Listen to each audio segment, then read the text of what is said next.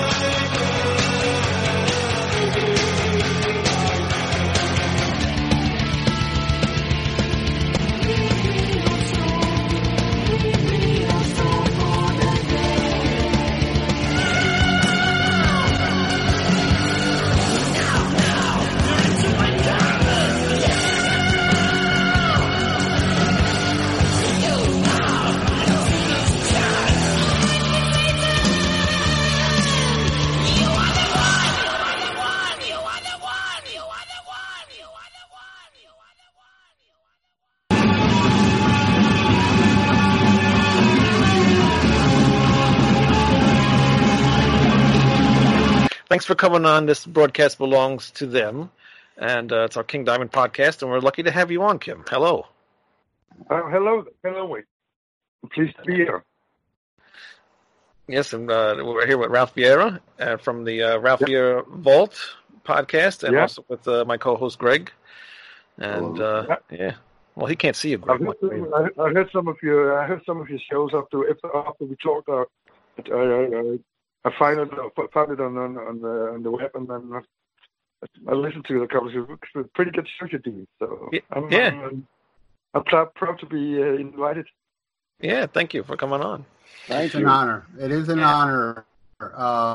Kim, I just want to say that I discovered Merciful Fate before Melissa. A friend of mine down here in South Florida found the EP, and then I soon bought it. And honestly, Merciful Fate, the 80s Merciful Fate, to me is my favorite band with 70s Black Sabbath. I mean, y'all meant so much to me, and I've said it a million times. It's not that I have a problem with the Fate albums afterward. I like them as well, but it's just not the same without you. It's like you take any component out of the 5 original members, it's just not the same. There's something about your drumming. It was more in an organic nature, and I like that organic feel to drumming, and it's just an honor to talk to you. And I will say, you have been kind of a mystery to us Fate fans, because we never really heard much from you afterwards, but we all talk about you. Everybody talks about Kim Ruzz, Yeah, but first of all, your points about the music, Merciful Fate music, I share them a lot. I think the only 2 LPs worth listening to are 2 first. It's not because that I'm part of it, of course. I think it was special, as you say. You couldn't take anybody out of that lineup, and it was so special. It was so one of these things that just happens. You can't sound plan it. You can't. It just happens. And we were the right guy, the right. Everything was just right musically. Yeah, you guys made magic. It was a magical experience. It was a religious experience. Listening to Merciful Fate, because I've never known of a band that could cram so many riffs in one song and make it work like you guys did. You know what I'm saying? No. It just flowed perfectly. That was exciting. You know, when as a musician, I don't. You probably heard that before, but for me, the good stuff is not on tour, it's not on stage. It's the fucking rehearsing room. It's the process.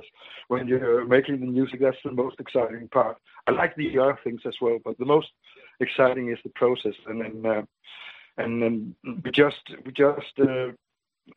in the process, we just hit something magic, as you say, and yeah. A lot of creativity. Was there ever, and I'm sorry, Wayne, I'll let you take over. I know it's your show. Go ahead. That's fine. We're on this together. Was it ever, in the writing process, was there ever, like, you know, a time where everything just flowed naturally and you wrote a song quick, or was it always, because to me it sounds like it took a long time to write these amazing songs. Or was there any songs that just, like, flowed out? Yeah. A couple of did, but then again, hard work. What's that? It's a relative perspective because most of the songs it worked that way. Either Hank or Michael or King brought some material to the rehearsal. Often really raw stuff, as had to be processed, and. It was the what can I call it, the sewing or the knitting work or the composing was not, nobody, even though it says on the, if you take any number from Merciful Fate, and you'll see there's some writers and some lyrics, but the only thing that's you can say that it's the lyrics. King was the only one who did lyrics, but the music, we all did that together, even though it says Michael and Hank or King or Hank blah, blah, blah, blah, blah, or King had wrote the number. It's not really so. It's they brought the probably, you know, that how band rehearse. You know how that works. They can just throw some material on the table, and the whole band start to work with it. And yeah, but I was not that old. I was 19 years old, very creative, but not. I wasn't business minded or anything like that. It's just this was having a time of my life. Yeah. Now you didn't start with Merciful Fate. How did they get you into the band? Because they had different drummers all before you joined. Started with how was it? Benny, you know the guy Benny. Ben Peterson, who briefly replaced Michael Denner for a short period. Yep. I played with him. I knew him. I know him since we were 13 years old. We went to youth club together, and we started a band there. And we played on for 2, 3, 4 years, getting better and better. And then Benny was getting quite good, and so was I. And Benny started.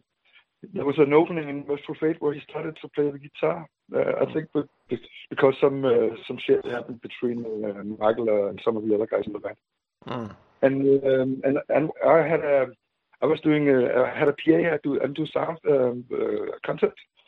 So they had a gig in a little Danish town and a school, and they needed someone to make this put up the PA. I had a PA that rented and made the sound for him. And I said, okay, I'll do that. And I have heard Benny played some of the Merciful Fate stuff for me. He had some tapes, and I think that was fucking awesome. I think for me, I just Judas Priest and Saxon, and that has but really, I'm into all kind of music, but that really, as a drummer, I would want to play some heavy metal. And I thought that Merciful Fate, I heard Michael and Hank, the guitars are just mind blowing. I had to play them, you know, and I had to find a way. But then I'm, you know, a little bit devious that day. When I mic'd up the drums for the drummer, Ole, his name was. I didn't think it was special good, but I made his drum sound so amazing that, he wouldn't believe it. He said, "You come here, don't stand here on the pulp where I made the sound." Then I will I'll beat the drums up for you a little bit. Play a groove or two, and then you can hear, listen how it sounds. And then the idiot said yes. And then sorry. And then he was a nice guy. Then I just played my brains out, showed what I could do, and then for a week, it took a little week. Then somebody knocked on my door and asked if I was interested in joining Merciful Fate. I said, no, I won't do that shit. I couldn't get my arms down. I think, that's all. Very cool. Can you understand me? Yes. Yes. Yeah. Okay. That's how.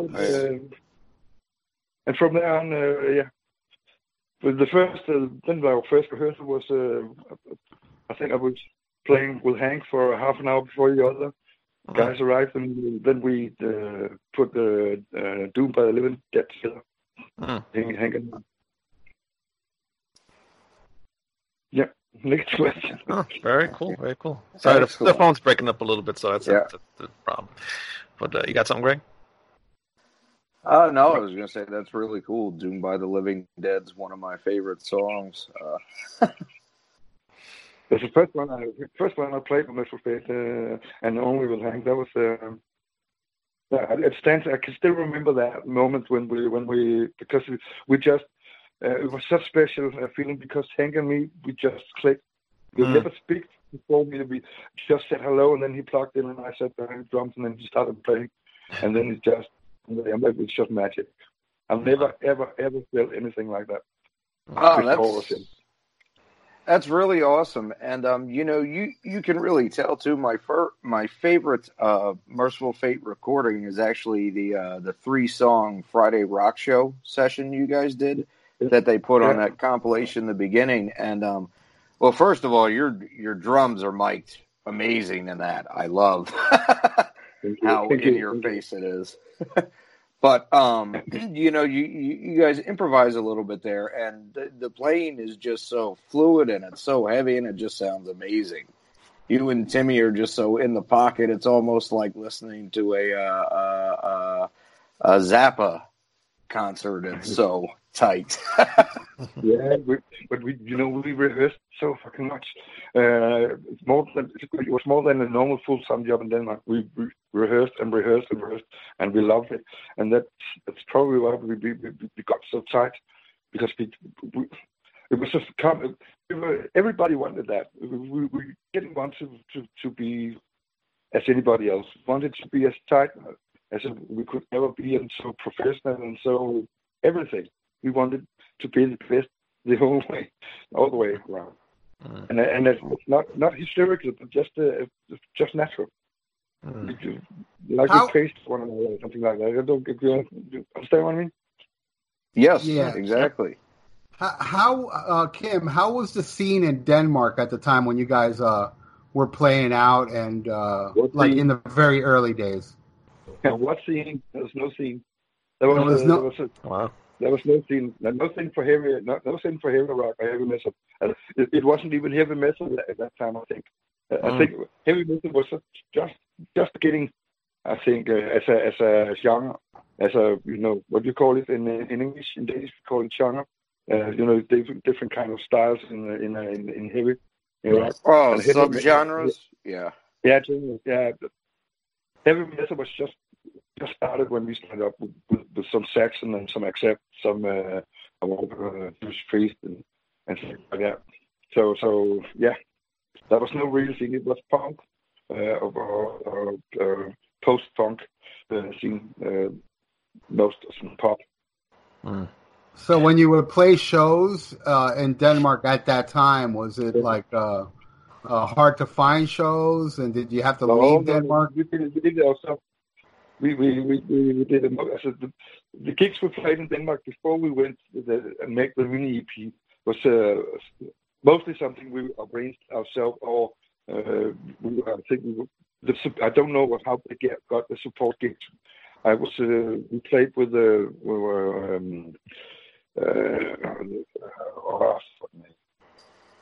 thing of the people. What's it called? The old thing, Killing band. we supported Gillian Band and something. The girls' school. I wasn't in the band and supported girls' school, but Gillian Band and something else. I can't quite remember. So long time ago. And that was I think it was through Ken Anthony. If you heard of him. No. He was the guy who established this thing in Denmark. At that, did Michael not tell you about Ken Anthony? Michael Denman? No. Oh, he didn't mention him. I'm surprised. I'm very surprised. Okay, but I think Merciful Fate and Ken Anthony, we created the metal scene in Denmark. We sort of I can see that in hindsight now. We created the basis for it because we was a lot of people thought that our music was good, and from there on, I think we had a major part of it. Mm. Now, did you ever hear of Black Rose and the Brats before you joined Merciful Fate? No. Yeah, the Brats I've heard of before, but not the Black Rose. I didn't know King or Kim before. Really? Wow. I didn't know him. I've seen Hank. I heard of him, and through Benny because. Two guitar freaks, two guitar idiots. They stick together, like cops or something like that. No. Benny wasn't related to King Diamond, right? It's just coincidental they had the same last name. That's just coincidence. They're not related. Okay. How was it recording the EP? Like, because I would imagine, like, because you didn't do those songs beforehand, because most of that stuff was like written from earlier stuff. So how did you, because they had a drum, the drummers before you, and you added your own thing to that. So how was it doing those songs, your own style?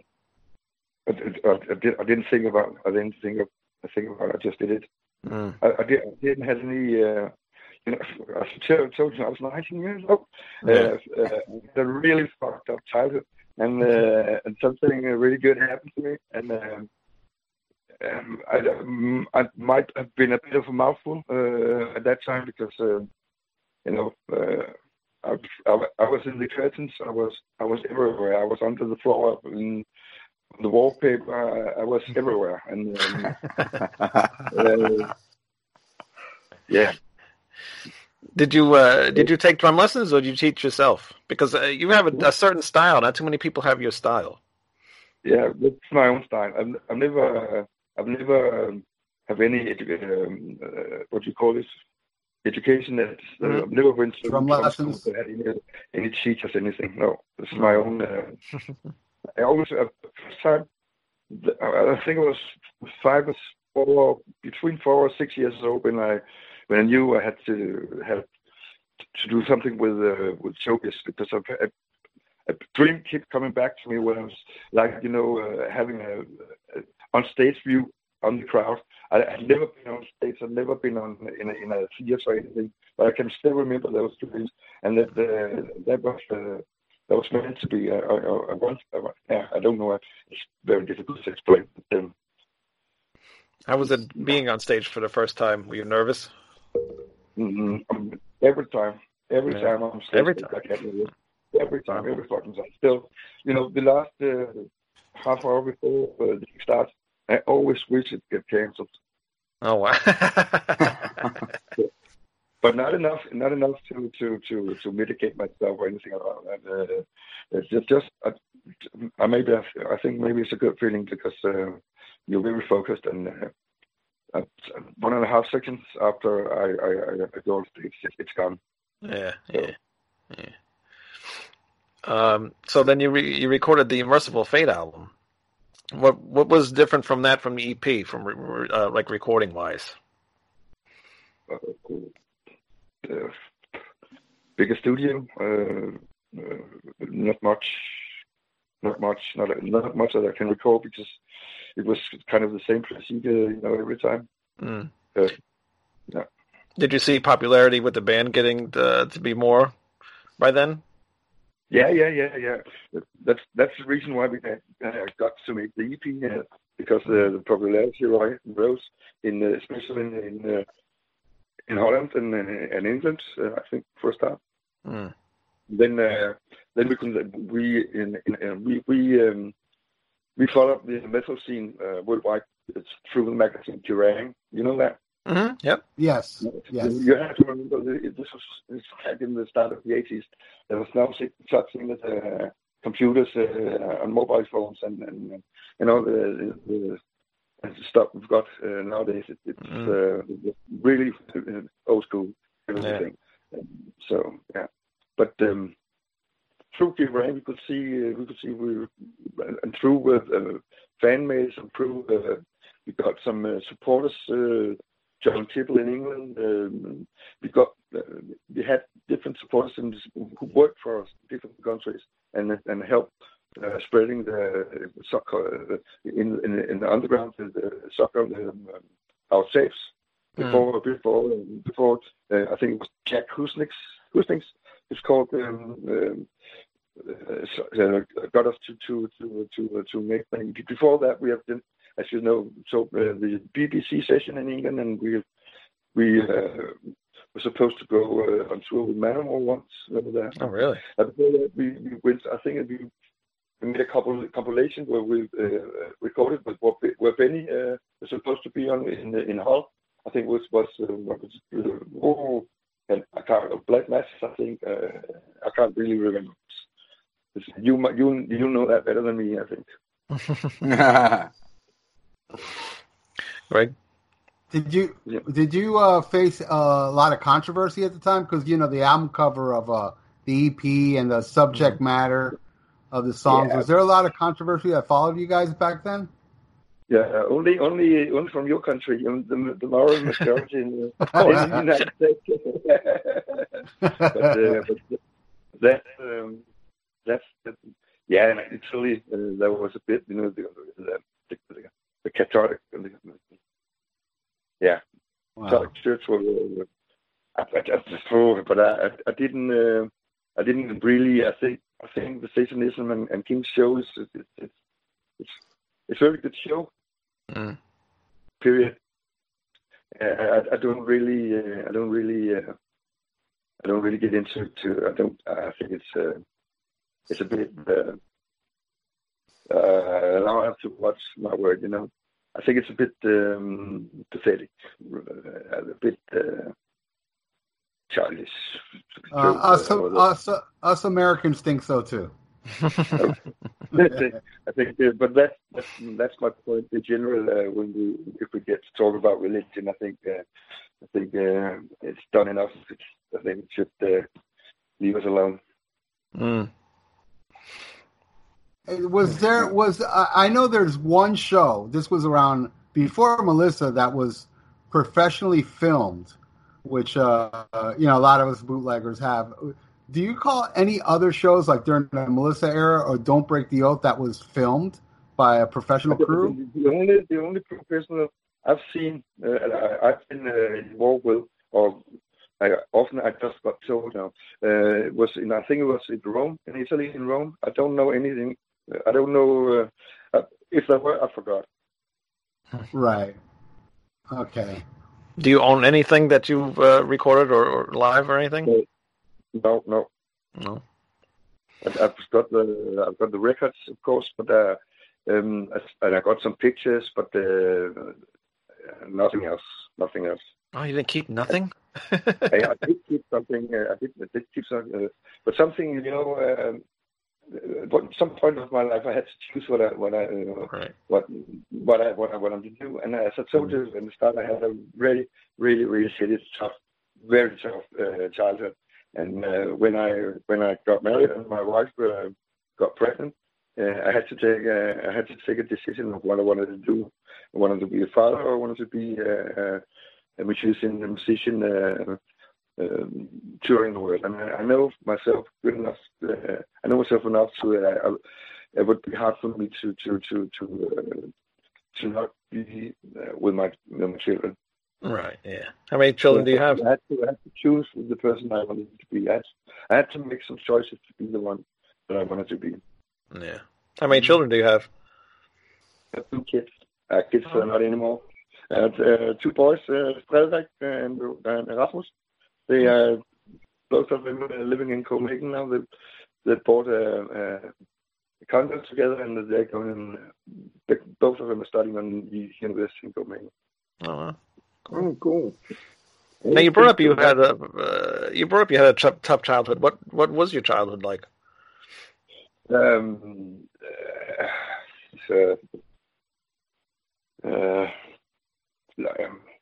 lot of abuse. Single mother. I think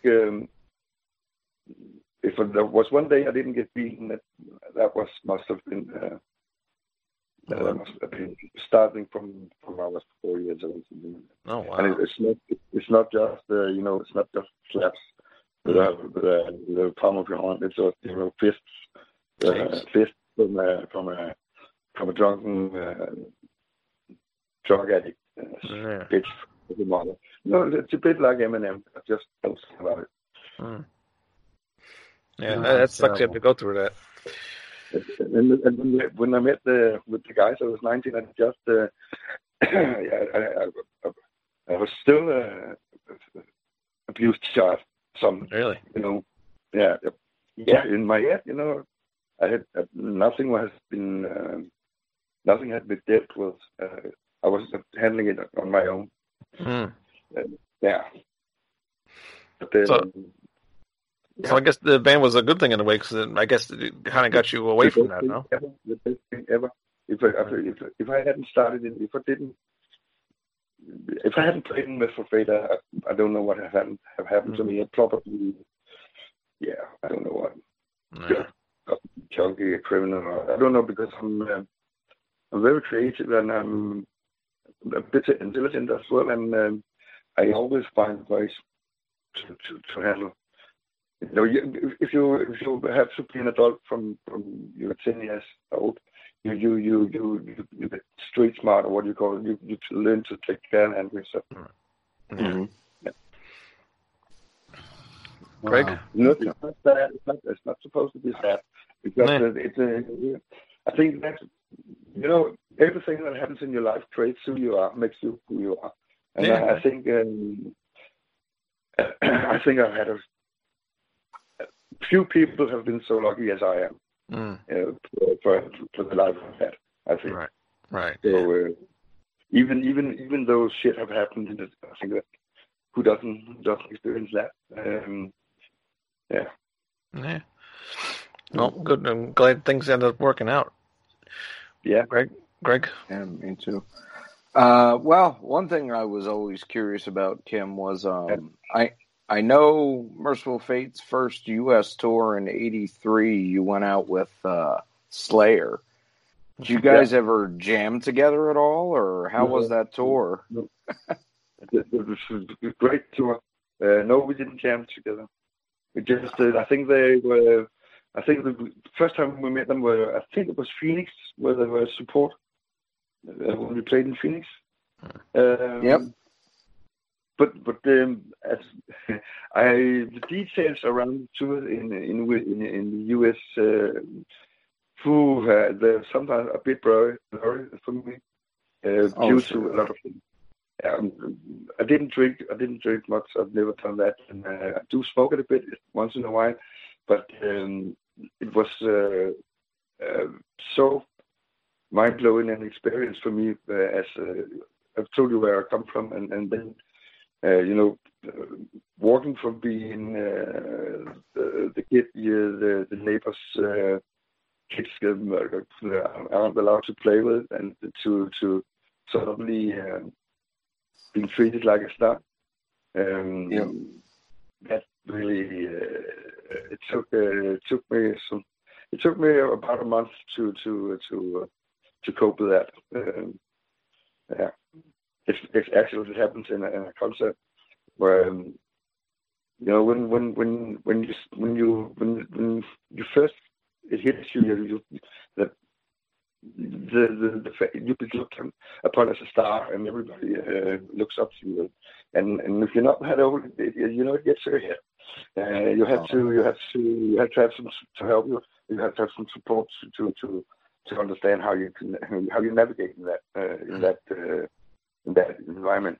And and Michael and me were then and still are very good friends. We talked a lot, and but still it was hard not to be to put it straight. It's hard not to be an arrogant little prick, which I and too arrogant and too full of myself and all of that.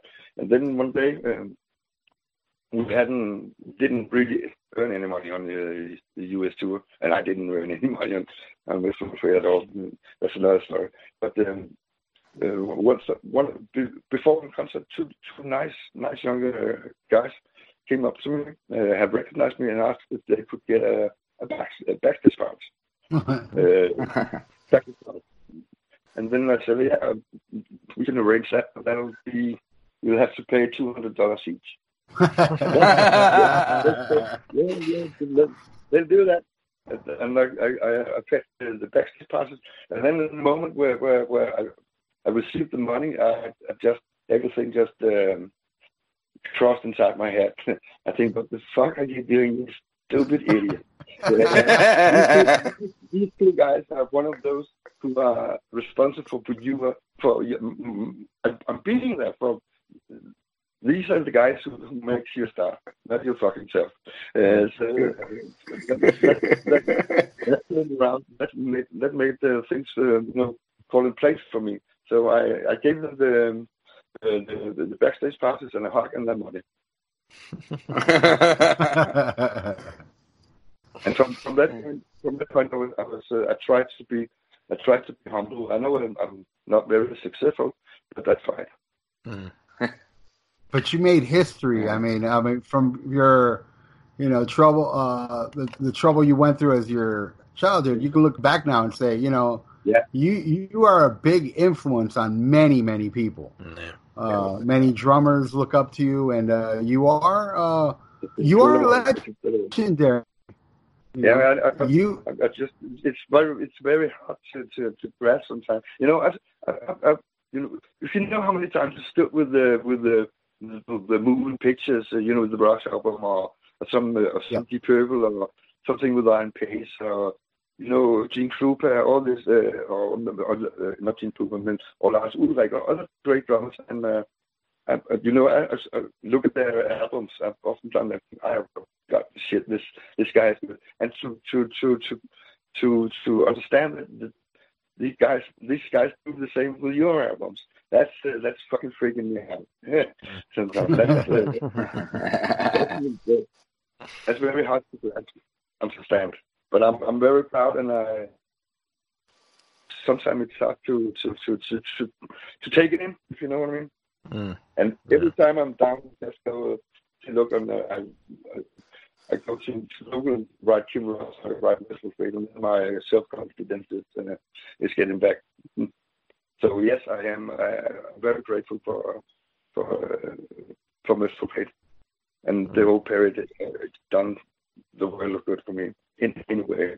No matter what have happened, no matter who did what or all that shit, because the thing that it did for me personally is undescribable.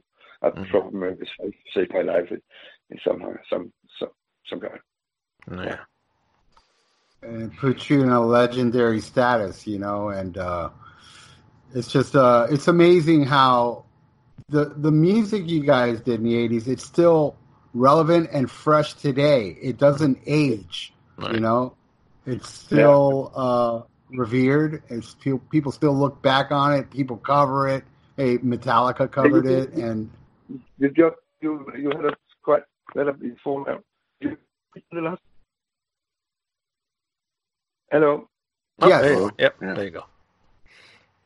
Yeah, we didn't hear the last thing, Kim. No. You there? Yeah, I can hear you. You're breaking a bit up. It's you. We're all sitting here still. It's Denmark. Denmark has terrible phone connections. Yeah, I know that. At some point we are behind. Yeah, but yeah. So then Kim, with the Don't Break the Oath album, you came back to the States and toured with Exciter and Motorhead. That must have been a great time. That was a really great time. Really great. It was, undescribable. And so, to listen to, you know how, do you know how Motorhead warm up before a gig?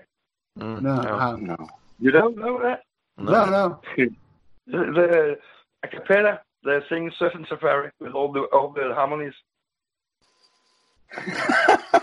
No shit. Wow, that's just hard to imagine. Lemmy, Eddie, and Phil. Yeah. And they're so good at it.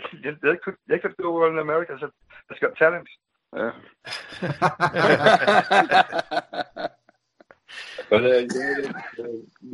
we had a great time. I knew about that tour, Kim, while it was going on, but I live in South Florida, and I was very young at the time. But believe me, if you would have came to South Florida, I could have seen Merciful Fate because you were the band. You were the band. You were like, for us metal, kids at the time. Yeah. Merciful Fate wasn't on MTV or it was like, and if we had to read about them, it was on Kerrang, Import magazine. Yeah. So you were kind of like our band, Yeah. And it was very special. And I still feel like Merciful Fate still has that. Was it kind of forbidden fruit or something? Yeah. And the forbidden fruit always tastes sweeter. Yeah. And with the recording of Melissa and Don't Break the Oath, was there any songs that were recorded that none of us heard? No. Everything was released. Yeah, everything was released. Yeah. There's no. What about the? I think it was Black Masses. I think. Yeah, Black Masses was a B-side on Black Funeral. Yeah. What about the immigrant song? What? The immigrant song. I know you guys did do a version of that, but it never got released. No. Never. Never. No, that. That was me involved. I said no. Mm-hmm. Well, that was actually never. Interesting. Recorded. What? It was never recorded. You just played it live or rehearsals? Not with me. Maybe later or before. Uh-huh. Oh, okay. There was no cover songs in the Merciful Fate days, like live. No. It was always original material. Always. That's just, it's interesting because I think it's in the Melissa remastered CD that Roadrunner put out. King says in the liner notes for that you guys recorded it, but it got deleted. Which number? What number? The immigrant song. No, we didn't. Not I didn't. They may have done something that without me knowing it. I've never played the immigrant song with these guys. I played it, but not with these guys. Interesting. Very interesting. Well, that's good, because I think it would have been a bad idea anyway. Yeah, it would have. I much prefer Merciful Fate. But if you have to do a copy of anything, it's such a good number that you should just play it as it is, or you should have a really, really, really good idea to before it's blasphemy, Yeah, I agree. Yeah. With the recording of Don't Break the Oath, because this is starting to get to the breakup of the band, what was going on in the band at the time? Was there, I know there was conflicts with Hank and things that he was wearing and not really being into metal at the time, or something was going on with him. How was the band itself? We were quite good. Actually, I was very surprised when King phoned and said that the band was breaking up and I could get a job with King Diamond. Mm-hmm. And I was very surprised, very, very surprised, and I was very, very fucking angry about it because I think we have achieved so much, and there have been, there have always been, King's, the way King sings kind of divides everybody. Right. Some love it and some hate it, and of course we were aware of that. And we seriously discussed it, getting in another singer, because we knew that the music alone was had the potential to be more than. Don't misunderstand me, but be more than just a satanic metal band. I think the only one who had that ambition was King. Yeah, nobody else had any ambition. That was why we split, I think, because I think it was a small company called Warner Brothers that wanted to sign us, and but the King had the message was he had to lower his mission style and get more an attitude like Alice Cooper or what's it called? I can't remember, from Black Sabbath. Ozzy or what? Ozzy Osbourne. Yeah, Ozzy, stories instead of being a missionary for Satanism, and that all the guys in the band sort of agreed to that, and we put some pressure on King. And that's and he and I somehow I admire him for it, because he still his stand and said, no, I'm not my ambitions is not for sale. I can't be bought, and I kind of admire that, but at the same time it pisses me off.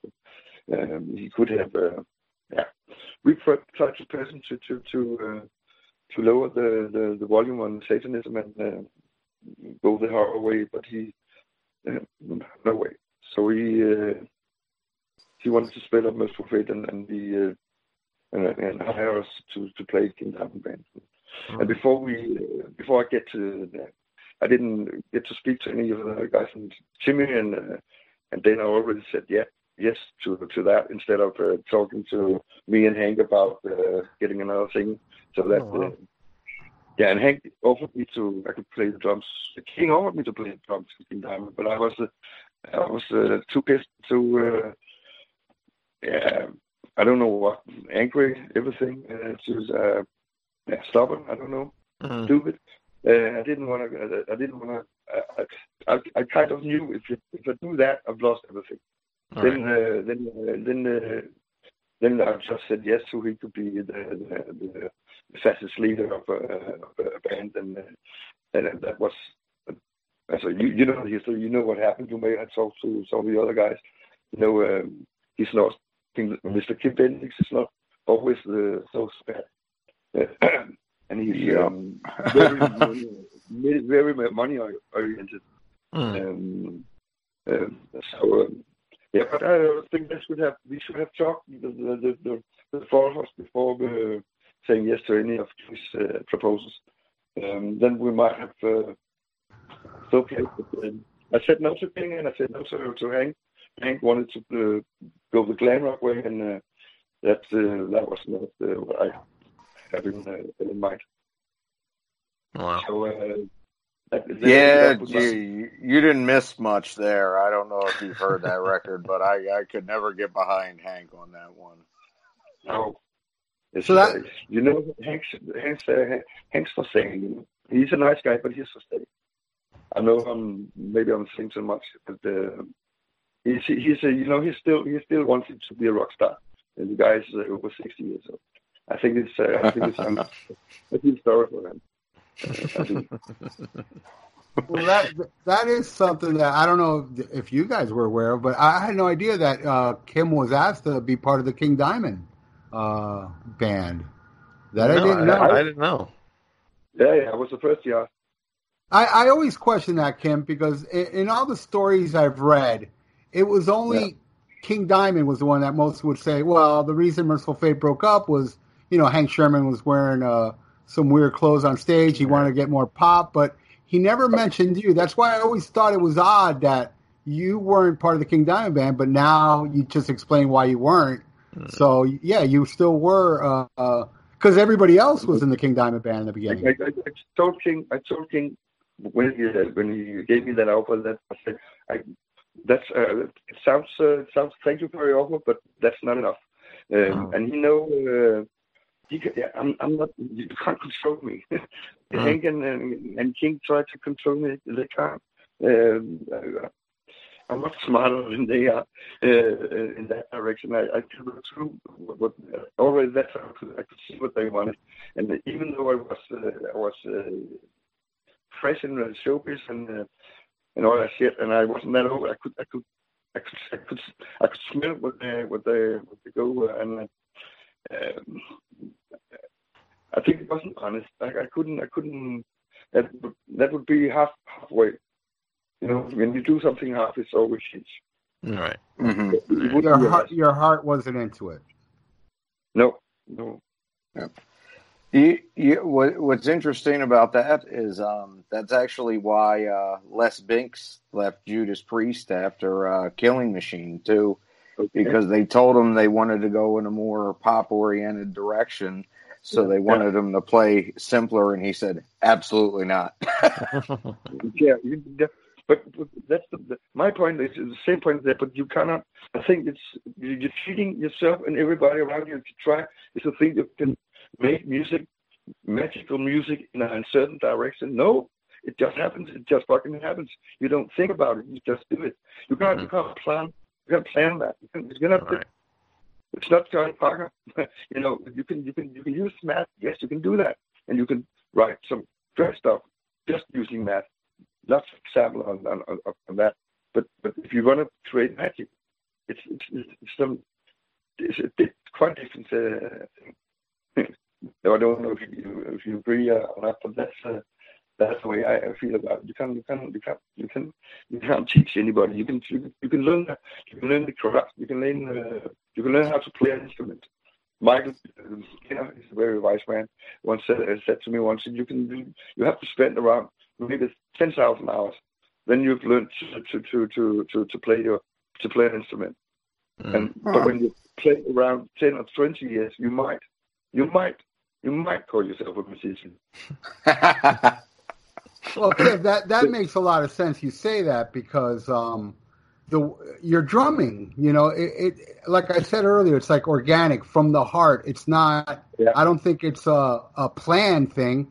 You just played from your heart. Where I think King was going in the direction to make it more, let's make it technically. You know, that's what the Mickey D thing comes in, because both of you are such different drummers, but your drumming is more in an organic nature, a real nature, and that's what made Merciful Fate so amazing in the 80s, and why it was so different afterwards. Because I'm telling you, with In the Shadows, I mean, you just didn't have that organic feel anymore, because everybody knows the most important member of a band is a drummer. Because if the drummer's not, I couldn't agree more. Well, you know, if the drummer's no good, the band's no good. You know. Yeah. So that and it shows, and that's why Merciful Fate was so special, because it felt more organic, more real, less processed is a better way of saying it. It was organic. It was with no preservatives, as they say. You know. And that's why you guys are so special, you know, and always will be special. And that's why you're still talked about today. Those albums, you know, they're still heralded today as, you know, when anybody talks about Merciful Fate, you know, they always lean more toward the 80s stuff, you know. Yeah, it's always those first two albums. I can see that when I look at the different lists on the different media, you know, Spotify or something like that. I can see where the hits are laying. That's obvious. So I'm very proud of that, and I think Mickey D is excellent. He's so fucking good drummer, and it's great. But as you say, I think. It's not that my drumming was. I don't know which one of you who wants to call my drumming sloppy. I have a knee ready for you. No, it wasn't me. No, it was. I said organic. Organic. It's totally correct. It's totally correct. You can sum up it sloppy, but it's not. It's very thought.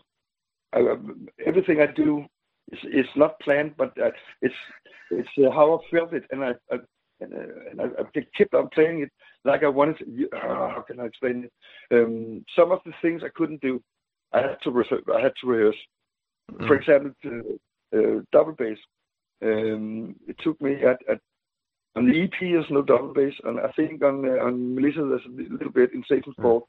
But I believe I was asked to a super station to join a super station at the Dynamo in Eindhoven in Holland, and we should playing with DiMaggio from Iron Maiden, the old singer, and Udo would be there, and Schenker and some of these small guys, Oh wow! Yeah.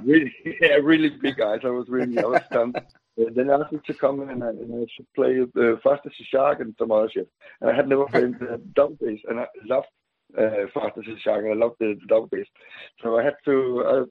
I booked the rehearsal room for 14 days, and then I moved in with some food and my sleeping bag and my double bass, and then I learned to play double bass. And that's the way I often do things. Like somebody does in computer, learning by doing, learning as the needs are created are there. You know what I mean? Oh yeah, yep. Yeah. And by repetition. Much of what I do on the drums on for Fate, it's I want it to be like that, and some I could right away, and some stuff, some breaks, some things I have to rehearse. But you remember, listen, almost all the shift between the different riffs in the songs I made. Me and Michael or me and Timmy or me, but I was the creative part of the band in that direction, not in lyrics, not in singing, not in guitar playing, but the what do you call it? Rearrangements, I guess, maybe. Yeah, the transition, the rhythm section. The other with, like Satan's Fall, you have about 32 or 33 different riffs, and Yeah, because you got to make sure you're able to play what they're doing. Yeah. I'm a drummer too. I get it. I'm a drummer. I got to rearrange all my guitar stuff around so I can play things and figure it out myself. Yeah. I like to when I listen to a riff, it's like looking at a set of clothes or something like that, or a painting or something. How should I light this?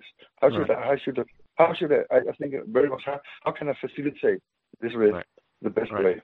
How does it feel right for me to facilitate it? Which groove? Which I always ask. How did if Hank or King had some material?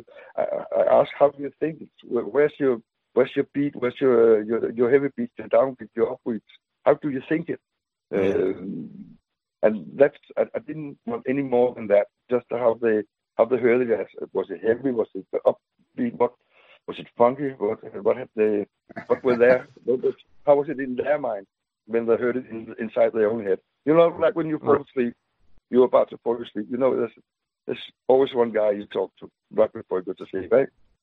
The one in your head. Yeah. Women have a panel, but we only have one guy.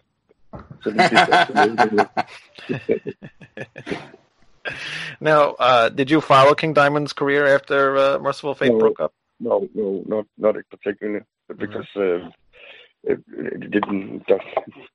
The guy really doesn't interest me that much, and his music, I've heard something, most for vanity, just for making sure it's not as good as Merciful Fate, and I haven't been disappointed yet.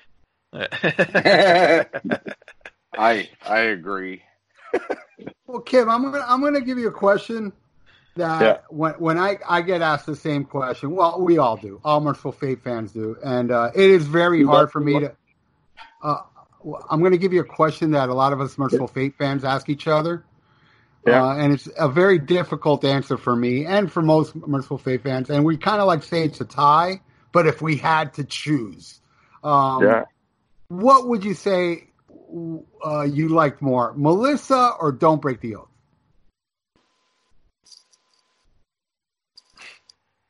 That's not fair.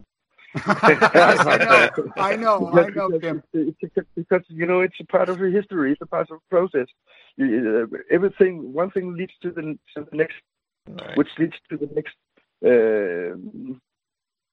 I probably would say if you twist my arm and put a gun to my head, I'd probably say Melissa because that was the first time.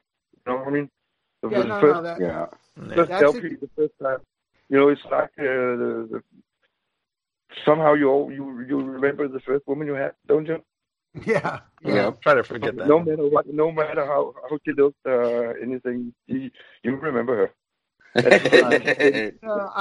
I agree with you, Kim. I would twist my arm, put a gun to my head. I'd say Melissa, but it hurts because I feel like they're both equally amazing. But okay, you can only pick one. It's like, okay, I picked Melissa, but I'm really upset now. Yeah, it's not pleasant. It's not pleasant. It's not a nice question. Yeah, but that's what we ask each other, as Merciful Fate fans. If you had to pick, because everybody knows they're equally amazing. Right. I can't say one's better than the other, but okay, if I had to pick, Yeah. But okay, so I had to go to the bathroom for a second. So I don't know if you guys talked about after the Merciful Fate breakup. We didn't get there yet. Well, just now that you've mentioned what was your favorite album, what's your favorite album cover? Oh, that's more. So I think Melissa. Really? Yeah. Wow. Why is that? Don't Break the Oath is so iconic. I guess you don't agree. No, I like both, but I tend to go towards Don't Break the Oath. It's just a more iconic looking album cover. Maybe, but I've got a different relationship with that. It's again, as I told you before, it's the first one. It's when I saw you have to imagine when I saw it's so the picture. It's an oil painting. The first time I saw the cover, I was just what? I was blown away. I'm very much into art. I'm very much into drawing. I like the old Möbius, the oldest sci-fi drawers. It's not cartoons like a cartoon about the blah blah blah. That's it. But the first time I saw it, I have never seen a more powerful drawing or painting than that. It's just wow, right in the face. And then when Don't Break the Oath, I hope you don't make me. I hope you don't think I'm arrogant. But when I saw Don't Break the Oath, it was expected. You know what I mean? Yeah. Okay. Yeah. No, it's funny because at all. Yeah. I like to ask a question about the back of Don't Break the Oath. It kind of looks like King Diamond's walking out of like a castle thing. Did you guys have a stage set up at one point where it was like a castle? Yeah. Oh, okay, so that was a live shot. Yes. The whole tour on the whole US tour, we had a setting sent from Denmark to the US ship, a big container. We had a complete stage, brought complete stage to the USA. You haven't heard that? No. No, nobody's mentioned that. Michael didn't mention any of this. You don't know much, do you? No, they'll tell us. How was the first trip? Have you here? Exactly. How was the first trip to the U.S.? What? How was the first trip to the U.S.? Were you frightened to go to the U.S. or how did that go? No. So go along. We were just excited, very excited. For us, it was an opportunity. Not very many Danish bands get to tour for the US. No. US of A still don't, and that was as big as it could get. The chance, you know what I mean. That was as big an opening as we could ever get. Right. What was the first band that you played with? Do you remember? Slayer. I think it was Slayer. I think. Oh, it was Slayer. Yeah. And with Judas Priest visited us, and that in Phoenix. When we arrived at the venue, I was a huge fan of Judas Priest, and then the guys were saying, everybody except the rock helper was saying that just being cool, just nodding. When we went in, I didn't even dare to go to say hello. So, what's your favorite Judas Priest album, Kim? I'm curious. Nostradamus. I think it's the one that I detected that Judas Priest was the British Steel album, and it's a bit maybe not the best, but it's very special. I think I like the sound, and I like the drummer. I think it's Dave Holland. I think so I like that album, but they've done so much good stuff. So it's hard to say what's the best. Yeah, but, that's a good one. I've got a special thing with Bruce Steel. Yeah. I love Bruce Steel. That's a landmark album. Yeah, of course. Yeah, I think as well. That and Who Pictures, the Ruzz album. I think that's some of the greatest stuff I've heard. I've got. How did you feel when Neil Peart passed away? Since you're a Rush fan. Yeah, that's just it's too early. Mm-hmm. Too early. I think we lost the lighthouse in many ways. Great human being, great philosopher, great drummer. He had a lot going on. And we all, but it's just a little bit poor that day. Yeah. But I'm sure. But before I forget, because I will if I go any longer. Sorry for interjecting, but you were talking about the album covers, though, and I actually agree with you, Kim. I like Melissa better than Don't Break the Oath, and a big part of that is even though the Melissa painting is dark and it really has a strong presence, it's got that air of dark mystery to it, and the name of the album is Melissa, but Don't Break the Oath, it's a demon, there's fire, it's called Don't Break the Oath. It takes some of the excitement out of it for me a little bit. Yeah, Melissa is like, it's like a hippie with a lot of clothes, and Don't Break the Oath, it's like a stripper. Mm-hmm. Yeah. That's stupid. Sorry. That's a good one. I love that. Since you like art and stuff, what do you think of the EP artwork? Because obviously that's different from all. I don't think that's very. It's very amateurish. And it is. But it's maybe that's the way it should be. Yeah. At that point.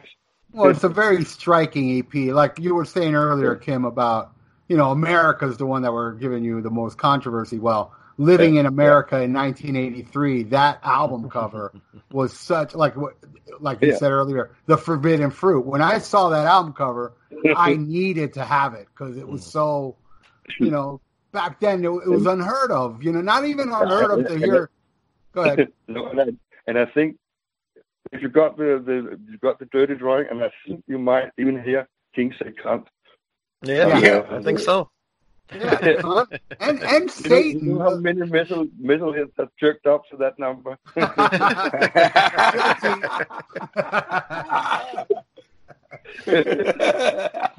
Sorry for putting pictures in your head. That's all right. That's how I was. Yeah. Now, you probably can't talk about your favorite song because you probably have so many different favorite ones. But is there one that you hated? One that you hated, you just didn't like at all? Mr. Faith? Yeah. Yeah. I think it's Night of the Unborn. Okay, good. Oh, okay. That's interesting. Yeah. And was there one song? It doesn't make any sense anywhere. I think but that's an opinion. Yeah. And the art world is made of opinion, isn't it? So yeah, I agree. No, like Wade was saying, I agree too. That's the only song, at least for me, on the original Merciful Fate releases that sounds slightly disjointed. It's not in the pocket, if you will. No, I had a very hard time to put any heart in that because, but then again, who is to judge if other guys like it, and then do the best you can. But as you say, there's no heart. I think I'm not the only one without a heart in that song. What were you saying, Ralph? Was there? Go ahead. Yeah. I was going to ask. I'm not the only one without a heart in that song. I think Timmy and Hank might like it. I think and King. I don't know. Yeah, no, dude, you're right. It has a different feel. It's like bored almost. Yeah. Yeah. Was there a song when you perform live? Was your favorite song to perform live in Merciful Fate? Yeah, None of No Fun Doomed by the Living Dead. Not as Discretion of Souls. Yes. Curse of the Pharaohs. Yeah, Curse of the Pharaohs is great.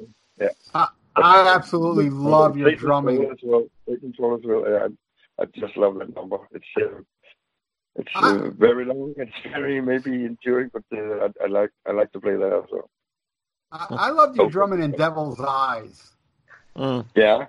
It almost had a disco feel. Yeah. It does have a disco feel. It's meant to have a disco feel. Oh, it was meant to.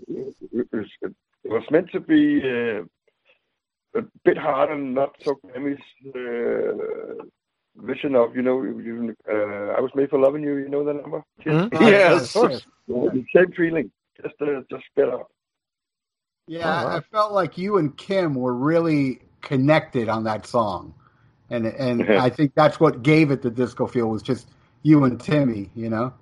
It had that backing, and that's another great thing about Merciful Fate was how locked in you were with Tim. It gave such a great feel. Like the rhythm section was unbelievable in that band. Yeah. Every time before recording, we just desiccated the song Timmy and mine in the rehearsing room. Just played the hell out of every number until everything was just so tight it could be, and then we invited the guitarist to join us, and that's how we became so tight. That's awesome. Yeah, and with Doomed by the Living Dead, I had mentioned earlier that it's actually might be my favorite Merciful Fate song overall, but I know a lot of people don't like when they did that beginning compilation that they changed the song order for it, but I love how that starts off with Doomed by the Living Dead, because that's just a powerful song, the way the drums and the bass jump out. Now, after the band broke up, did you talk to anybody at all, or besides Hank? Did you stop talking to King, obviously, and Michael Denner? No. I talked a little bit with them, but I was a bit disappointed in the guys, how they acted and how they reacted. Yeah.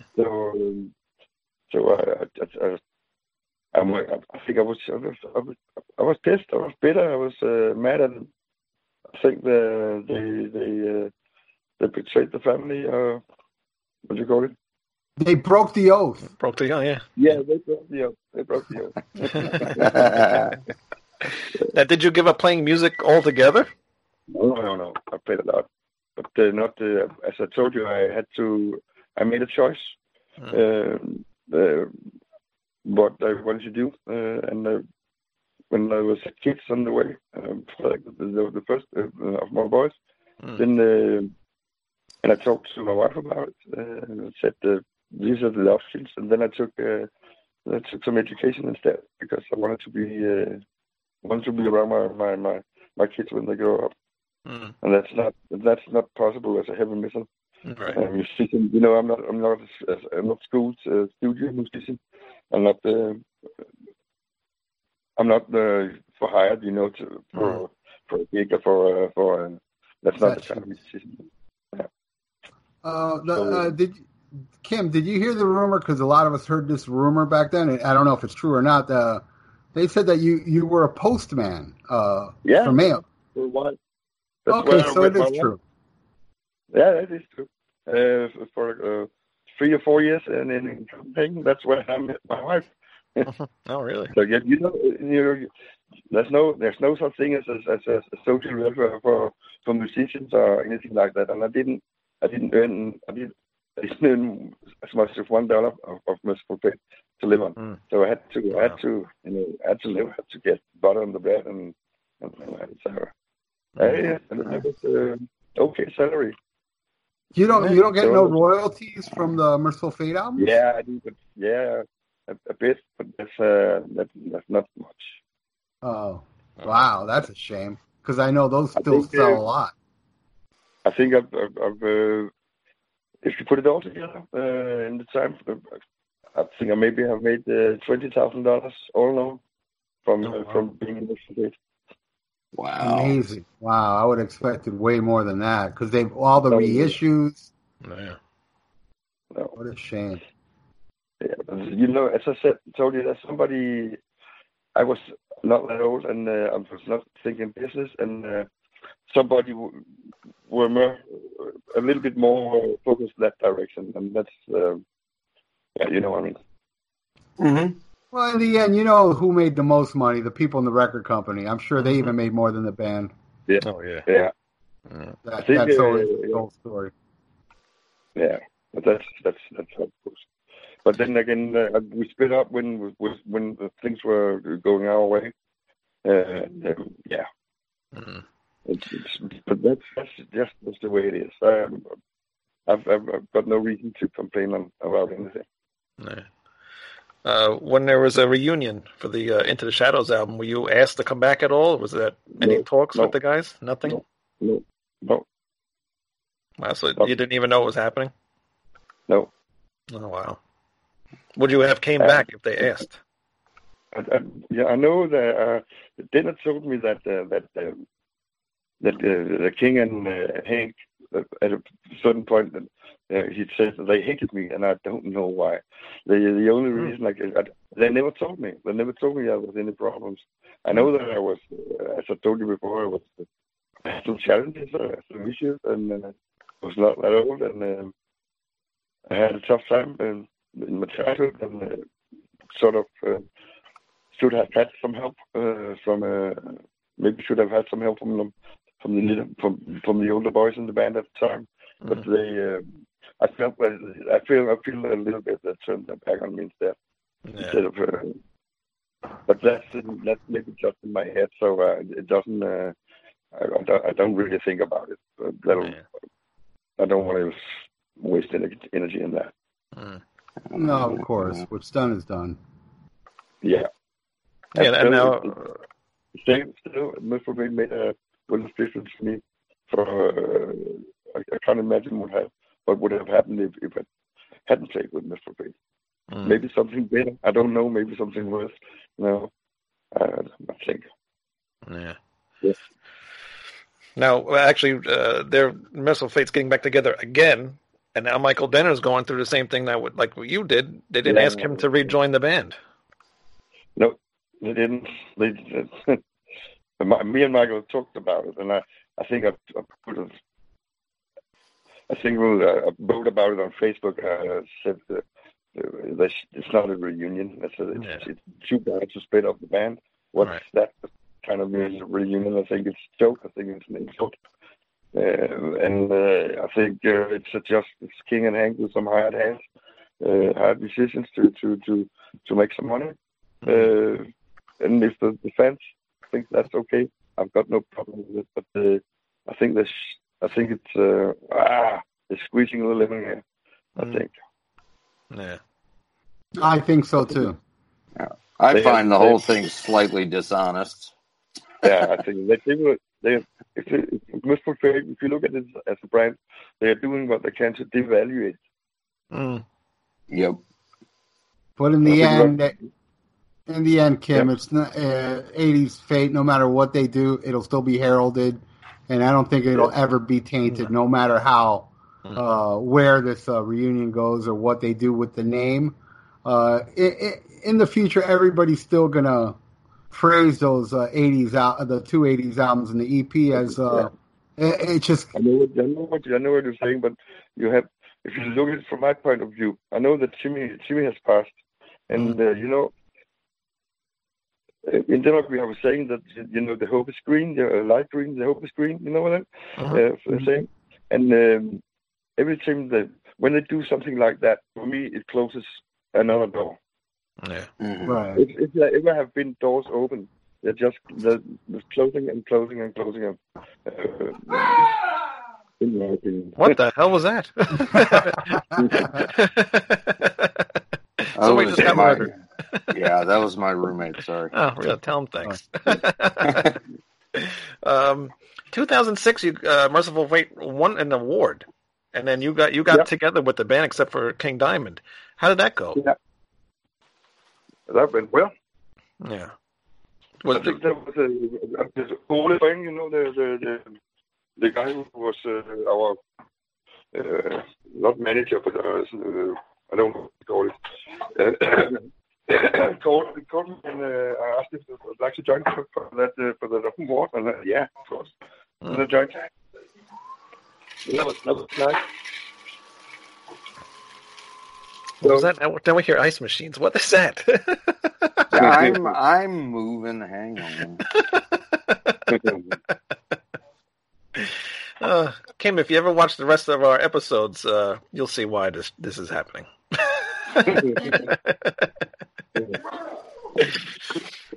Yeah, sorry. That's all right. You're fired. Again. Well, yeah, I was going to say I'm not editing this out of the show. This is too funny to not leave it in. Did you guys have any talks of maybe doing something again when you got that award? Yeah, every time we get together, we talk about doing something. But it's like for me, it's like if you go on holiday, you meet some interesting people, and when you're about to go home and you have to say goodbye, you say we'll meet and we'll do this and we'll do that, and nothing ever happens. It's exactly the same. A lot of talk and nothing. I think every time Hank says to me, "You have to come and join some of my projects," and I say, "Yeah, you just call." Nothing ever happens. Hank seems to be a problem. Hank is Hank. He's a special guy. Yeah. We're finding that out. So Kim, are you still playing drums? Do you have a drum kit at home? Yeah. Of course, I'm playing drums still. But awesome. I'm not. I've got a double bass pedal now, not the double bass. It's you sold out. No, a downsized bit. I've got a big house by the beach, and with 2 kids staying home and a dog and a wife, and they need space, and I've got a little room for myself. I can put up the drums and my sound equipment if I want to. So I'm good. You got, your drums are in the closet. No, they're not in the closet. I'd rather give them away than put them on the attic or put them in the closet. Drums have to be played on. Well, that's good. You're keeping your chops up. I played all kind of music. I played in jazz big band. I played reggae. I played in a reggae band at the same time as I played with Merciful Fate. Did you know that? No, I did not. In the start, when I started up with Merciful Fate, I think I've been playing with them for 2 or 3 months. We had a place in Denmark, called Sydhavn. This is 10 rehearsing rooms, gathered in one spot where you rented a room, and the next door band was some nice guys playing reggae, and then one day that drummer that didn't show up, and I said I can play with you, and then I did join them just for the fun, but it didn't become King very well.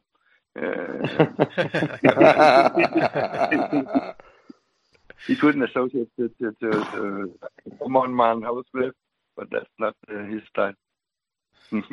yeah, of course. 2012. In 2012, you were starting a band, Metal Ruzz, I believe. Yeah. Whatever happened with that? I got, you know what, arthrose? You know, rheumatism, arthrose? Know what that is? Oh, okay. Yeah. Yeah. I've started to have some problem with my knees and my toes. It's like when your joints get like wear and tear. But arthritis. Yeah. Yeah. Okay. I've got that in my knees and my foot and my hands and my elbows, but it's not worth it. I had to establish how bad it was before I went to play anymore, and I'm still in the process of finding out how if my body can take it to play anymore.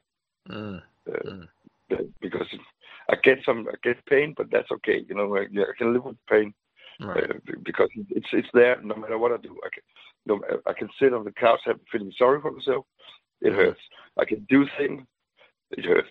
So when I do things, I sort of, it's like think about something else, having your focus elsewhere than your own misery, as you can tell, or your own pain. Then it fades and gets in the background. So I've learned to live with it, but I'll never be able to join a band and rehearse full time and all that shit. I can't do that anymore.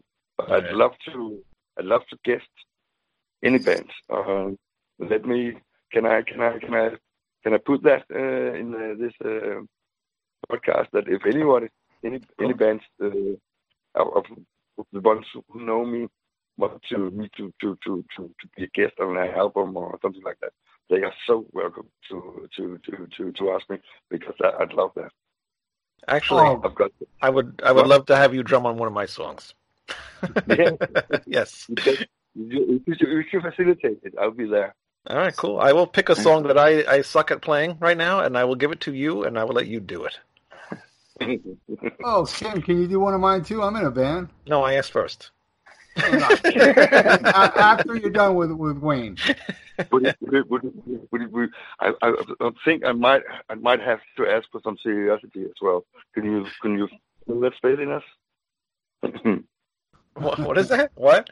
I think I would ask for some seriosity. It's not how can it should be. I don't know your bands. Is it for records or what is it? Yeah, I'm doing an album.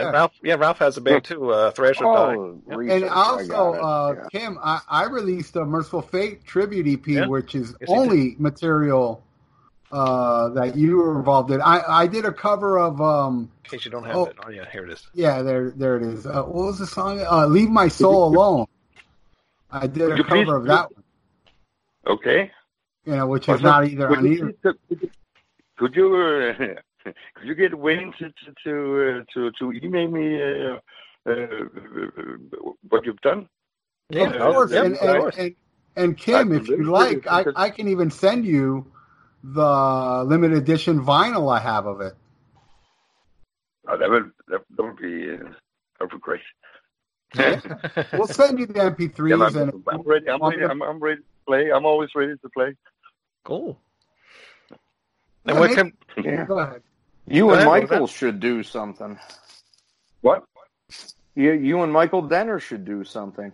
Yeah, we talked about that as well, but yeah, let's see. We might. I've got some ideas, but yeah. Take some of the. I would like to example. For example, Doom by the Living Dead. I would love to do a new version of it. I've done some. I might send it to you. I've got, but it's just for the three of you guys in the studio. I got Benny Peterson. Him and me fooling around with Doom by the Living Dead, and I've played some double bass drum on it instead of a single bass drum, and put some strings on it, and shit, it sounds really. It's very rough. It's very rehearsal, but we can change the material. But you have to. You can't just copy it to everybody.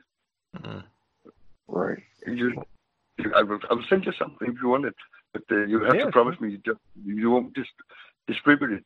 No, of course not. No, not at all. But I would Because, love to hear it. Yeah, you can share it with your friends, but I know if Mr. Bendix Peterson finds out, I have a lawsuit on my ass. And I would never do that to you, Kim. I'm too dedicated. Never, yeah. What were you saying, Ralph? Before you got cut off? No, I was just saying that. What I said earlier. If you wanted a copy of the vinyl, I'd be happy to send it to you. And I do have the MP3s. I don't think you have that, Wayne. I can send it to you, so you can send it to Kim. Okay, yeah. I have them on MP3 form too, because we only released 250 of them on vinyl, no CDs or nothing like that. But sorry, what band is that? Well, it's Merciful Fate spelled backwards. It's Lucifer Creme Etaf. Stupid question. Yeah. And it was just a little project, a little tribute we did to the 80s Fate. Released 250 copies of it, and that's it. It's the cover is a parody of Don't Break the Oath, where the demon's not pointing, he's giving the middle finger, and the back of the album is a parody of the EP where it's actually me on the cross instead of a naked woman. Are you naked? No, thank God. No, thankfully. No, I wanted to sell copies. You sound like you're pleasant and crazy. That's nice. Yeah, I'm not that normal. Yes, that is true. No, that's reassuring. I hate to talk to normal people. It makes me, insecure in some way. Well, you're on the right show for that. We're all nuts.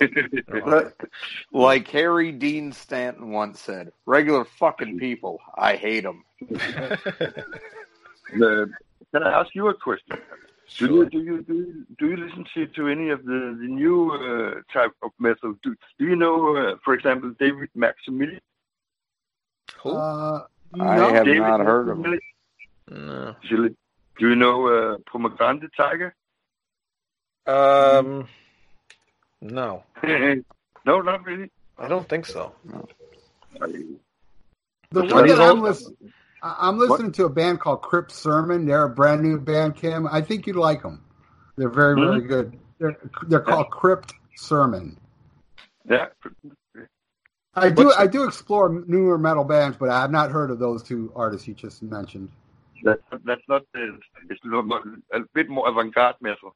It's you know the guy called Pliny. Yes. Pliny. It's in that direction, and I love that kind of music as well.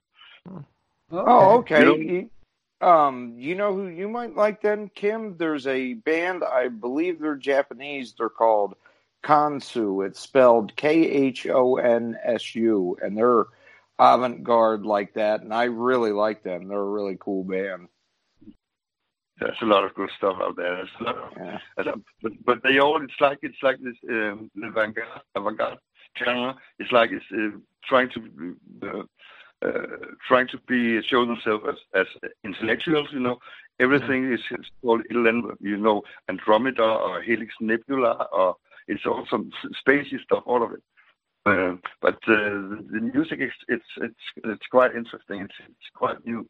It's David Maximilian. I think you should study him. You should listen to him. It's like every type of music mixed on a heavy foundation.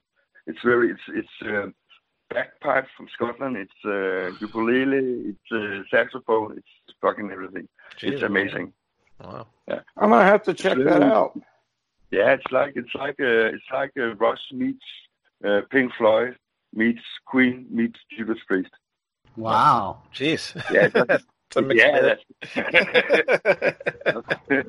I think I promised too much, but that's the way I hear it. Excellent.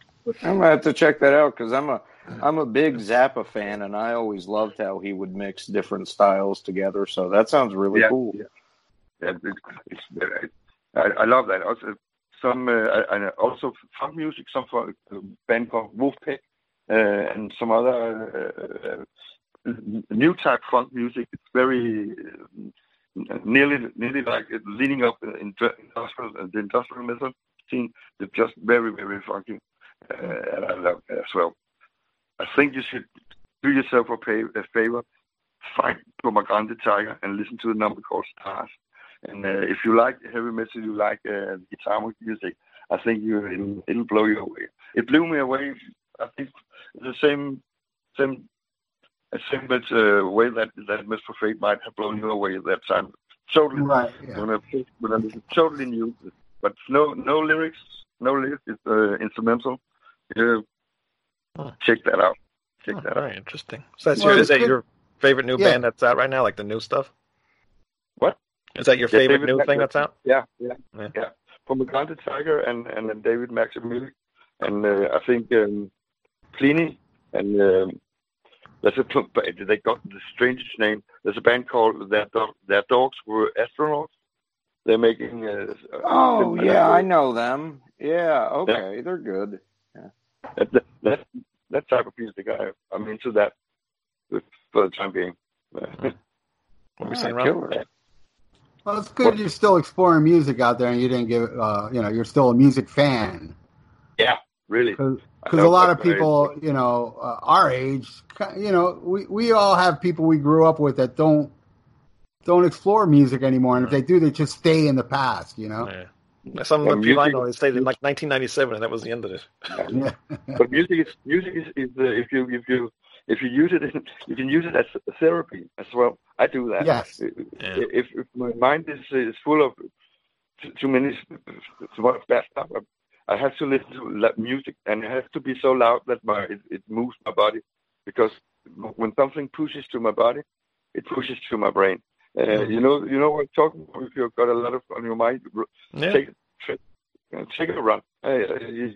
Your mind will start moving. You'll start thinking again, and that's I use music very much that way. But music has to be loud. You have to not only hear music, you have to feel it as well. I think. I'm not much of a listener. I can't listen to music and talk with other people. I hate when I'm listening to music and my wife comes and asks me a question. She shouldn't do that. No, never. Never. Well, Kim, I'm just not speaking for me, but your music, the Merciful Fate 80s music, helped a lot of people in situations, and hard times. That music really did help a lot of people, including myself, through hard times, and I'm sure you've gotten out a lot. I mean, because honestly, it is a very extremely special band. Yeah. Yeah. Did you say am I breaking up, or are you breaking up? No. Well, I don't know if I was breaking up. You sound fine. Okay.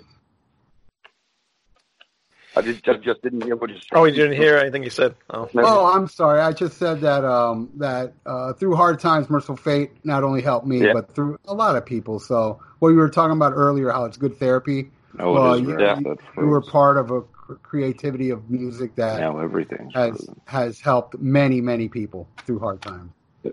But how did that do that? But the way you think, or was it an inspiration to you mean how could it do that? It was just music is, like you said, therapy, and listening to Merciful Fate really did help me through a lot of hard times. Okay. And it was very inspirational. And like I said, for me, it's like the top of my list is 70s Black Sabbath and 80s Merciful Fate. Those two are my favorite bands of all time. Okay. That's why the feeling you get inside when you listen to it, the thoughts, the feeling in your gut, things like that. Yeah, it even soothes the soul, as they say. You know, it makes me feel better. It's a great escapism. You know, you escape your problems and you listen to it very, very loud, like you said, and nobody interrupting me, and just listen to it and soak it all in. And it really does help. It helps a lot mentally. It carries you away. It carries you away. It takes your mind, lifts it up, and carries you away. If you use music to that. I couldn't agree more. And it's a beautiful experience. Yeah, and you are part of it. You've created music that does that to many, many people. I'm not just speaking with me. I'm talking generation of metalheads. You know. Yeah. I couldn't ask for more than could I. Yeah, that's awesome. That's awesome. I think. Yeah. There is a guy called Sean Peck. Have you heard of him? Yeah, Sean, the English guy, yes. Yes. Has he contacted you to do any of the projects that he has done with Michael Denner and Hank Sherman? No. No. All right. That's a shame. Fill me in, please. So he did a band with Michael Denner and Hank Sherman called what the hell is it Denner called? Sherman. Denner Sherman. I drew a blank there. Shut up, Greg, rolling your eyes at me. Shut your eyes. It was Michael Denner, Hank Sherman, and also Snowy Shore. So I was wondering if maybe he had you in mind to fill in that place for the drums instead of Snowy.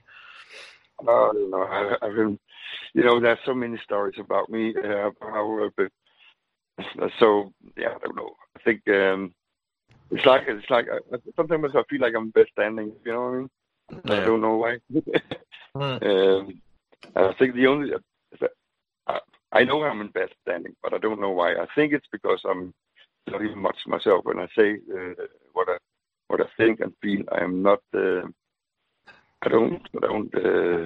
You're not a kiss ass. Yeah. No. Well, that must be all inside stuff, Kim, because as far as like us, I mean, we've never heard a bad word about you through all the years in the press, but it must be like the inside people and the band members. What is the worst thing that you heard? Rumor about you? I've never been. They never asked me to join anything. They never talked to me. They never called me. Nothing. Wow. Nothing. What's the worst rumor that you had that you heard about you? What? What's the worst rumor that you've heard about yourself? I'm moody. I'm moody. Are you? You don't seem very moody on here. I know I am. I am moody. I know I am. Some, how to explain that? Maybe sometime I get they see me as moody, but I'm just being me. I'm just honest. I'm not wrapping things in honey and cotton. I speak my mind,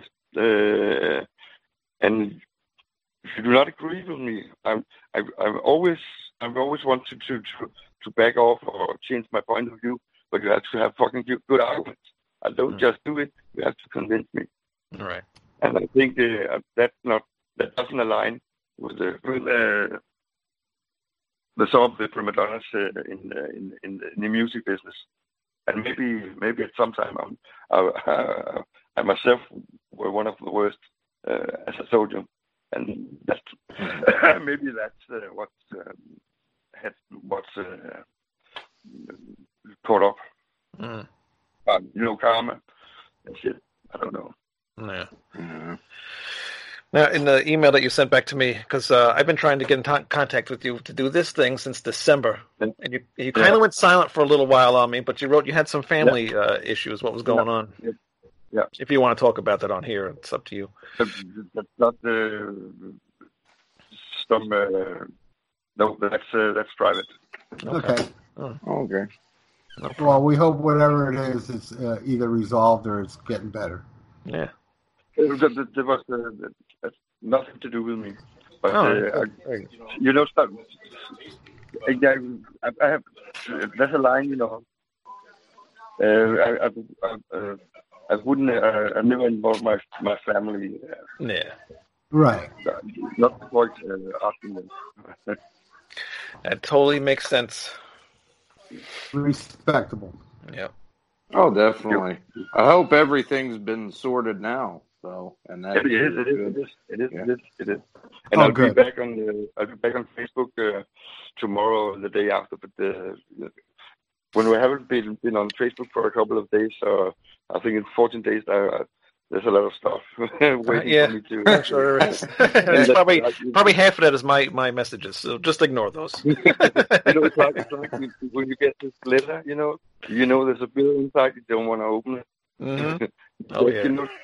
Put it under the carpet and sort of disappears of itself. Oh no, it doesn't. But you know the feeling.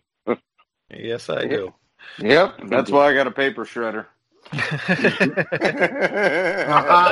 Kim, I never sent you any messages on Facebook or any interaction, but you did add me. My name's Ralph Vieira. Please don't delete me. No, I wouldn't leave it. And my profile is everybody is welcome. The only thing that could disqualify anybody for being in on my one of my friends is extremism. If you get religious or you get political or you get or if you're a hater, I will drop you in a second. Yeah. Okay, good. Then I stay. Yeah. Yeah. That's actually a big reason why I'm kind of trying to get out of social media right now. So that's a huge thing with me too. I'm sick of all that stuff. I need to get away a little bit. Okay. I just don't talk about it. Yeah. I totally understand you. I can see it in my kids, my friends. I'm just you know this Facebook profile I made. It's the first time I've it out because I know it's a time thief. It takes time away if you're not aware. Right. And you meet a lot in my as a drummer, the band I've played in and such shit. I will meet a lot of haters and through her. And it's I've been thinking about this a lot on Facebook because I knew that it'll do something to my life as well. You know, everything comes back. Every memory, everything.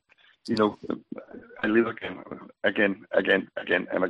And I'm okay with that. But I won't let it become a problem. Yeah, I hope so too. A lot of people always want to know, like, what happened to you. So it was great to see you finally, join Facebook. What made you finally join Facebook? Out of all the things to join, I mean, Instagram and Twitter. I mean, you pick Facebook. I don't know. I don't know.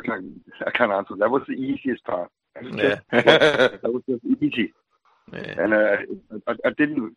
To be honest, I didn't know what to expect. I didn't know. I didn't start up as Kim Ruzz on Facebook. I started out with my real name, Kim Jensen, and it wasn't meant to be a Merciful Fate site or Kim Ruzz site.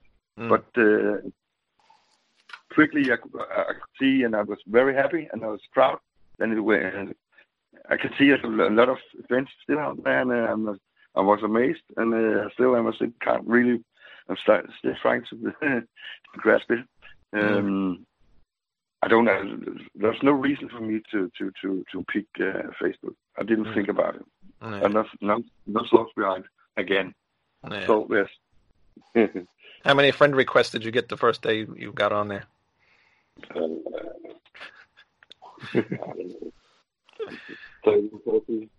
Was it hard to keep up with all the requests? No. Or do people not really realize? It's not that bad. What first was a lot of Brazilian fans. Really? What is that? It's all Brazilian.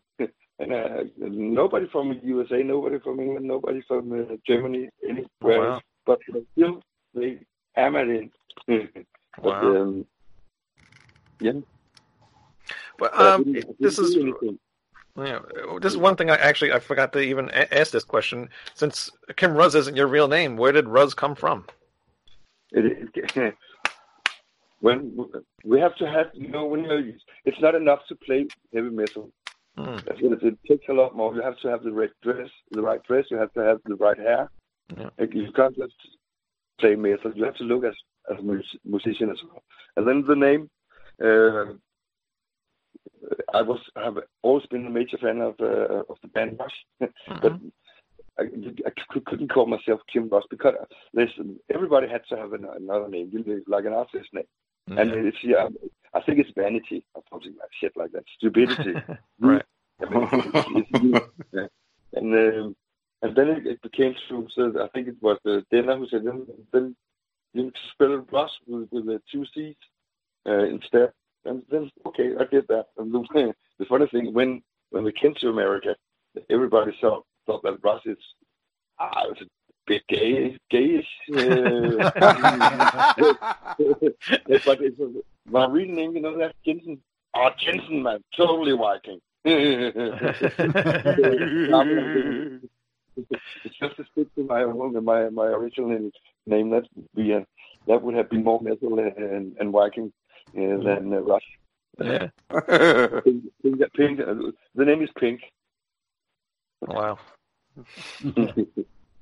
Very cool. Well, where could people go to you to talk to you? Like you said, if somebody wants you to do a drumming session or whatever on their songs or whatever, how can they contact you? On your Facebook page? Yeah, on my Facebook. Oh yeah, or any of you guys, if any of you talk to, you can. You've got my contact. I can send them your way. What? I can send them your way to your email address, or yeah. Okay. Serious. Right. Yeah. Serious only, guys. Don't just randomly email them and ask them on Facebook. Yeah. Serious only. Yeah. And what is there what is your Facebook? Facebook.com/ is it your Kim Ruzz or is it what is it? I don't even know. I think it's Kim Thy. KIMTHYGE. Oh, so you use your real name? Yeah. Okay. All right.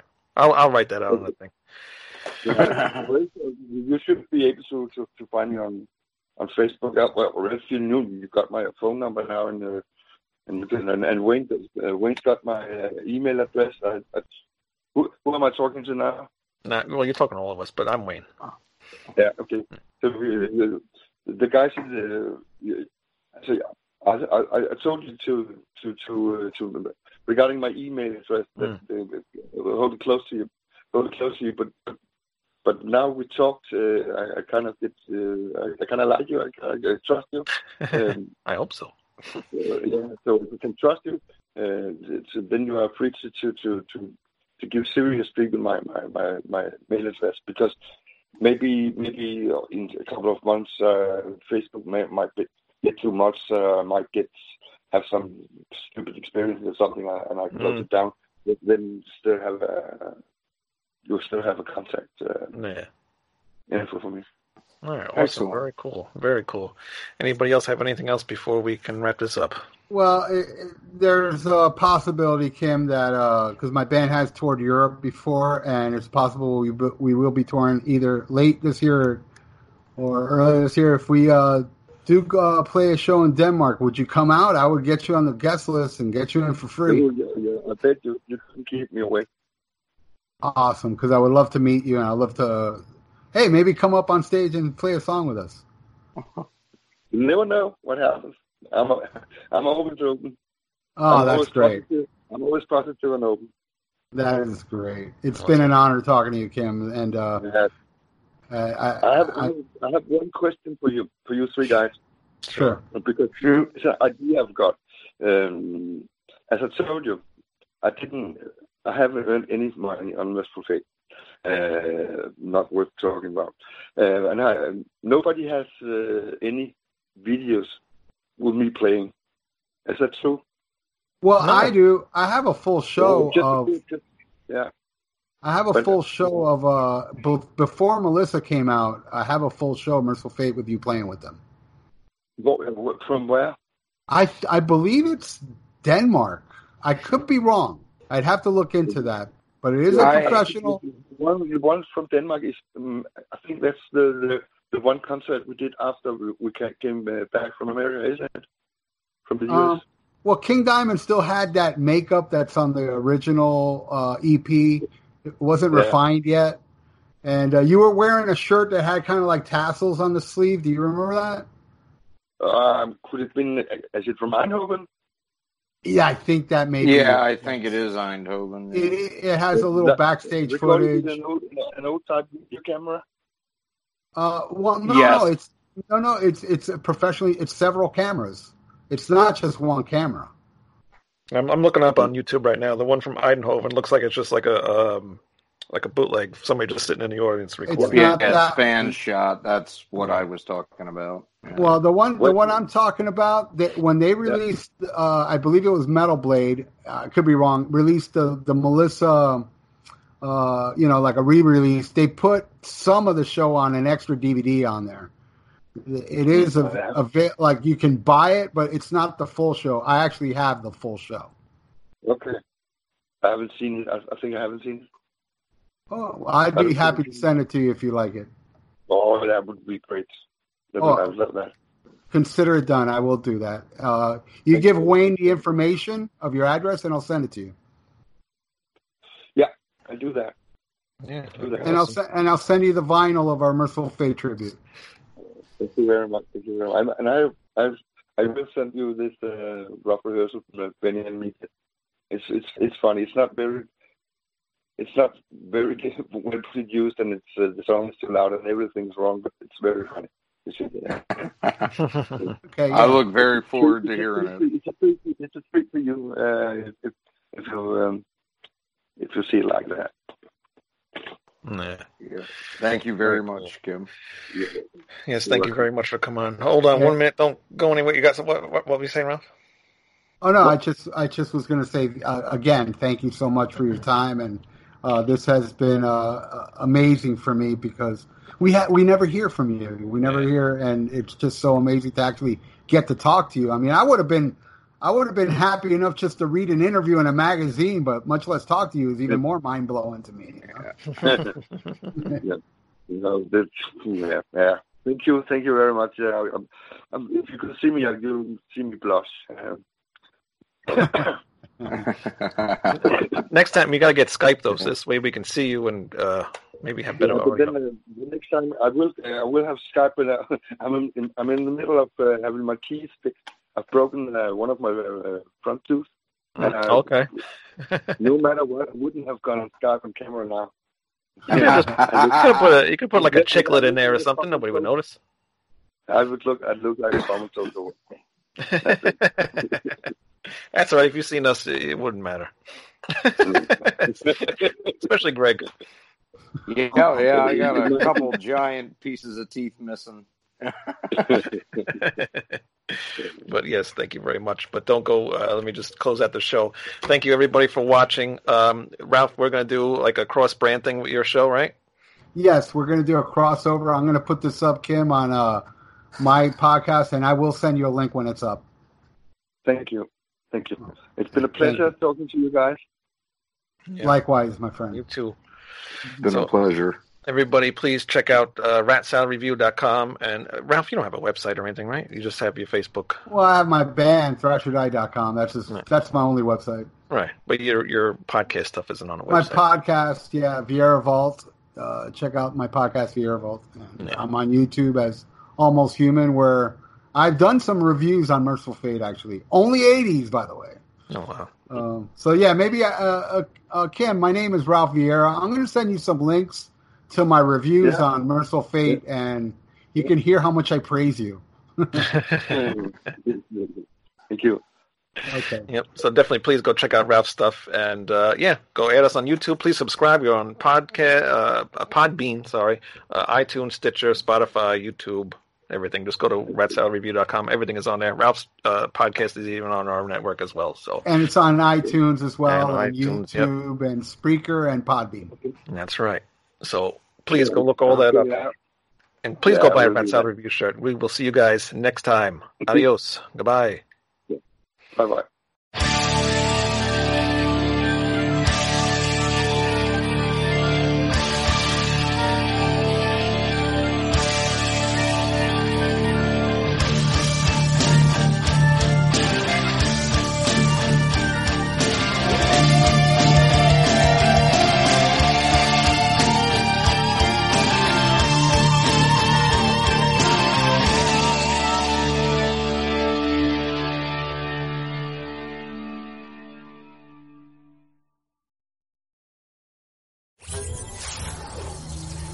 Network.